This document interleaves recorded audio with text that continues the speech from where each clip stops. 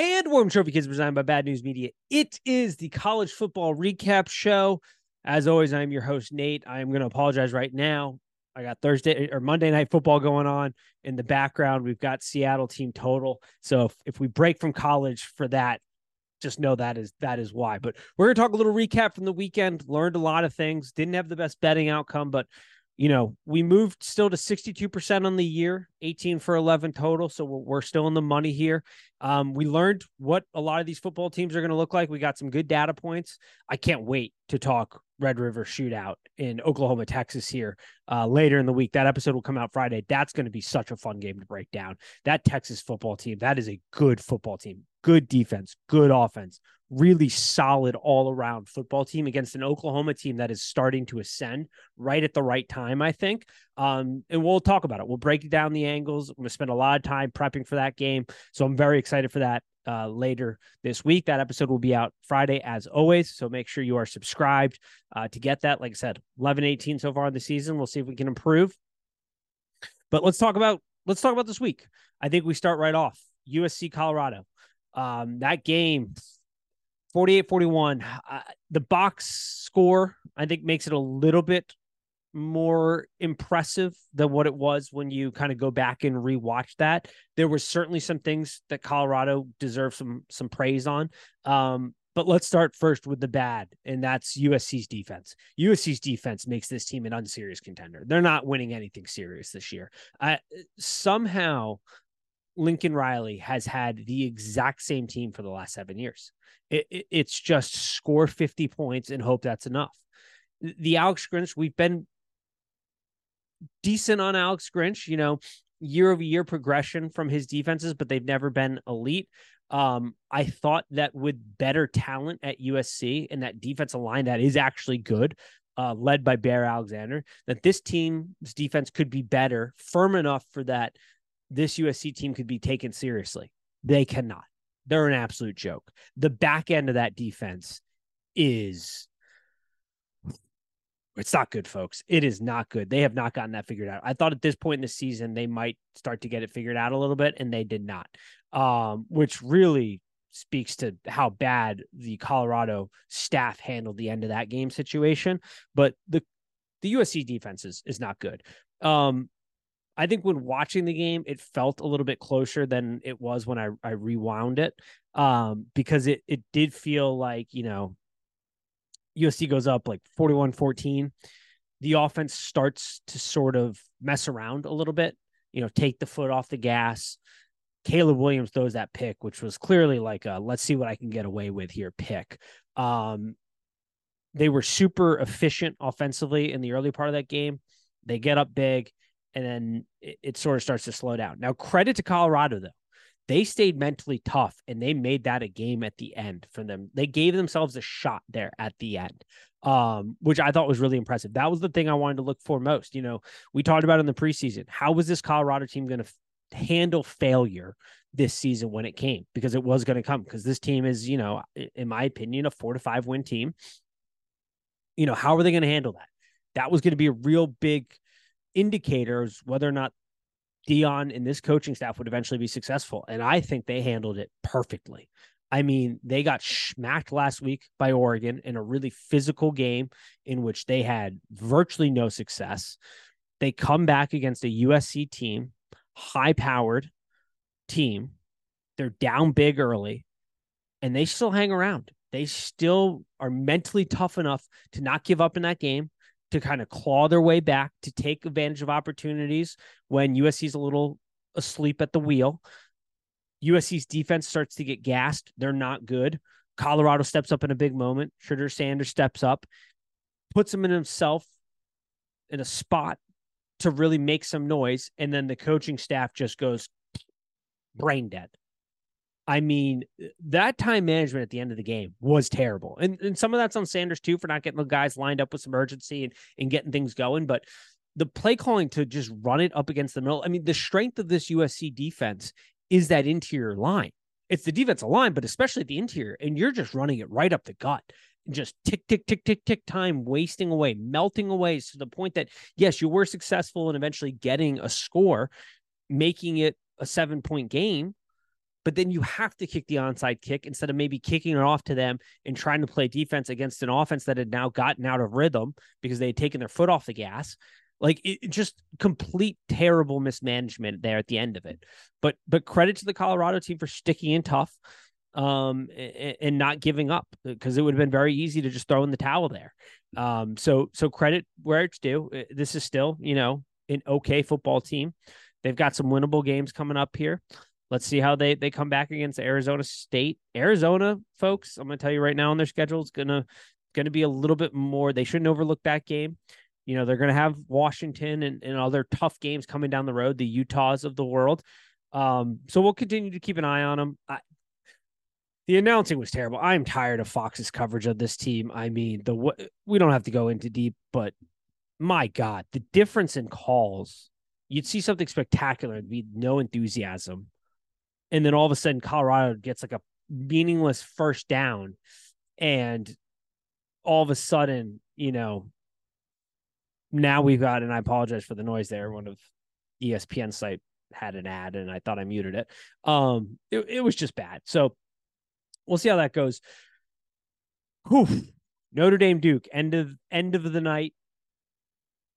There's a couple different ways you can take that game. I think if you're a Notre Dame fan, I think that the bad for that is there's a really big question mark on the offensive coordinator side. The game plan left a lot to be desired. Now you are down Thomas, Colsey, and Grayhouse, which I think that's sort of the good, is you still manage to win that game, make big plays at the end to go out and win the game without those three guys there and really not having much available in the wide receiver room. I think that was great. I think it was great that, go figure, you go out, you get a guy like Sam Hartman, and you put the ball in his hands when the moment means the most, and he goes out and converts a gritty fourth down. There you go. But I think there's still some things to be concerned about with this Notre Dame offensive scheme. It leaves a lot to be desired. The offensive line's good. Joe Alt, left tackle, phenomenal. Interior line, we've talked about it preseason. So far this season, it's okay. It's probably good enough. I thought the right tackle position would be a little bit better.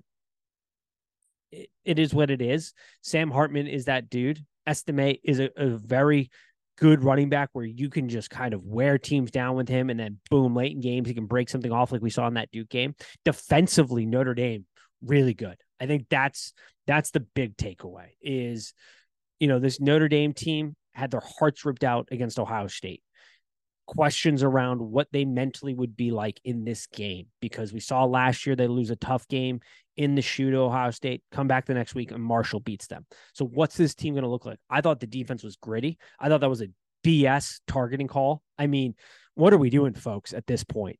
That is one of the worst calls I've ever seen. I know it's the rule, but we got to get that changed. That was terrible. It's a moving target. He's clearly not trying to hurt the kid or headhunt or anything like that. Like, this is still football at the end of the day. But it was a gritty win, but I think there's certainly some concern from an offensive standpoint in just the play calling. Let's see what it looks like as the wide receiver room gets a little bit healthier, but we talked about that in the Ohio State game. The coaching staff really let them down with the game plan, I thought, offensively. Wasn't great again, but you also down a lot of guys in the wide receiver room. So we'll kind of give it up to that. Duke, gritty team. Season's unfortunately over for them. Mike Elko, though, great coach. I'm not going to be terribly surprised if teams like Michigan State and big programs that are in the market for a head coach come a calling. We'll see what places like Baylor and things like that with Dave Miranda here in a minute. That would be a great hire.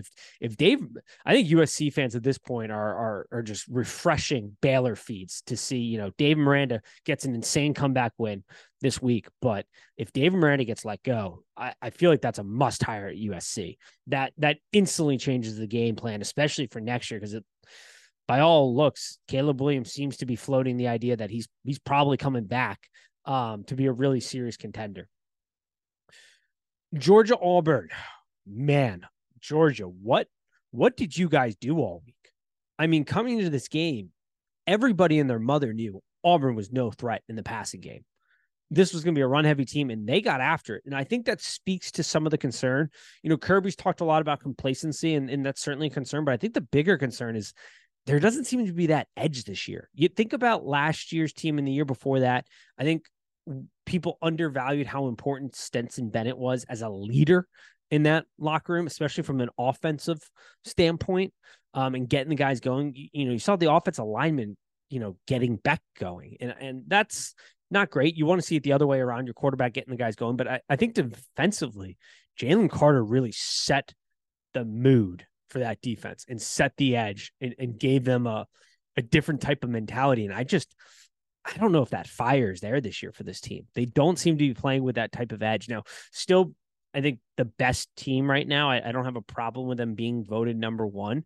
And we are nitpicking, but that's what you got to do when we're talking about championship caliber teams. When we're talking about the elite of the elite, you sort of got to nitpick. And I think that's the question is, I don't know if they have that edge. I know they have the best player arguably in football right now, Brock Bowers. He needs to seriously be considered for the Heisman.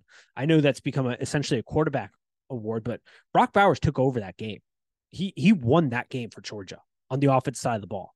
He was the best player. He took over that game and won them that game. That man needs to be deserving of some real Heisman love at this point in time. But I don't have a problem with Georgia keeping number one. I wouldn't have a problem if voters moved Michigan into the number one slot. I think those two teams are very comparable. Michigan went in and put a shellacking on Nebraska. Not terribly surprising, given where Nebraska is in its rebuild. I think people need to be patient. I can feel the Nebraska fans starting to get itchy here. It feels like on social media. You got to give Matt Rule a little bit of time here. You can't just be rotating through coaches like that. Let's see what he does this offseason. But the big thing for Michigan, the takeaway was how are they going to handle that Nebraska front? That was the real test. That was sort of the mile marker. I think that they did a great job. This Michigan team, once again, is for real. They're going to be the games that Penn State and Ohio State have against them. It's going to be a dogfight. And Michigan is it's starting to ascend at the right time. And that's all college football is. It's can you peak at the right moment with these kids? And Michigan seems to be making that ascent right at the right time. Penn State Northwestern was a little concerning if you were scoreboard watching, but they took care of business. I think the most concerning part was in the first half. They sort of had that goal line formation. It was like 1st and 3 or 1st and 4. I can't remember. They had 4 or 3 yards to go to get in. First down. It took them 4 times to get in. And that speaks to the concerns around the offensive line coming into the season high on Penn State. But the concern was the interior defensive line and the offensive line, and potentially the wide receiver room. Because, is there really a true number one guy in that room? I don't know if that's really been answered at this point in time. When you think of championship caliber offenses, there's normally that dude that jumps off the page from a wide receiver standpoint. I don't know if they have that, but the offensive line was a little concerning. Second half comes around, they get it going. But you can't have a slow start from the offensive line in these big games coming up for Penn State. But they get out with a good win. Washington rolled, 31-24 against a tough Arizona team. Like I said, I think teams like Colorado and stuff, they can't overlook in Arizona coming down the pipeline. That's a tough program. LSU Ole Miss, just an absolute shootout. It wasn't good football, but it was fun football to watch. That was awesome. I got that one wrong. We were on LSU. I had concerns about the LSU secondary. That was obviously a concern for LSU because they hit the portal hard last year to bring in guys, and it's getting a banged up unit. But man, I thought they were going to be a little bit better up front. Jason Dart, holy heck, man, that dude, he showed out. I did not fully expect him being capable of that for Jackson Dart. Incredible on his part. Now his wide receivers were pretty open a lot. Jalen Daniels, I thought, did a great job. Unfortunately, just didn't have it at the end. A lot of bad missed calls there from an LSU offensive standpoint. Just not being sound. That hurts. That definitely hurt him. A lot of bad penalties at the end of the game. I don't know why LSU is still ranked with 2 losses at this point in time. It feels like they should probably be bounced out. I know the offense is great, but that defense, it's taking on water, and it's taking on water fast.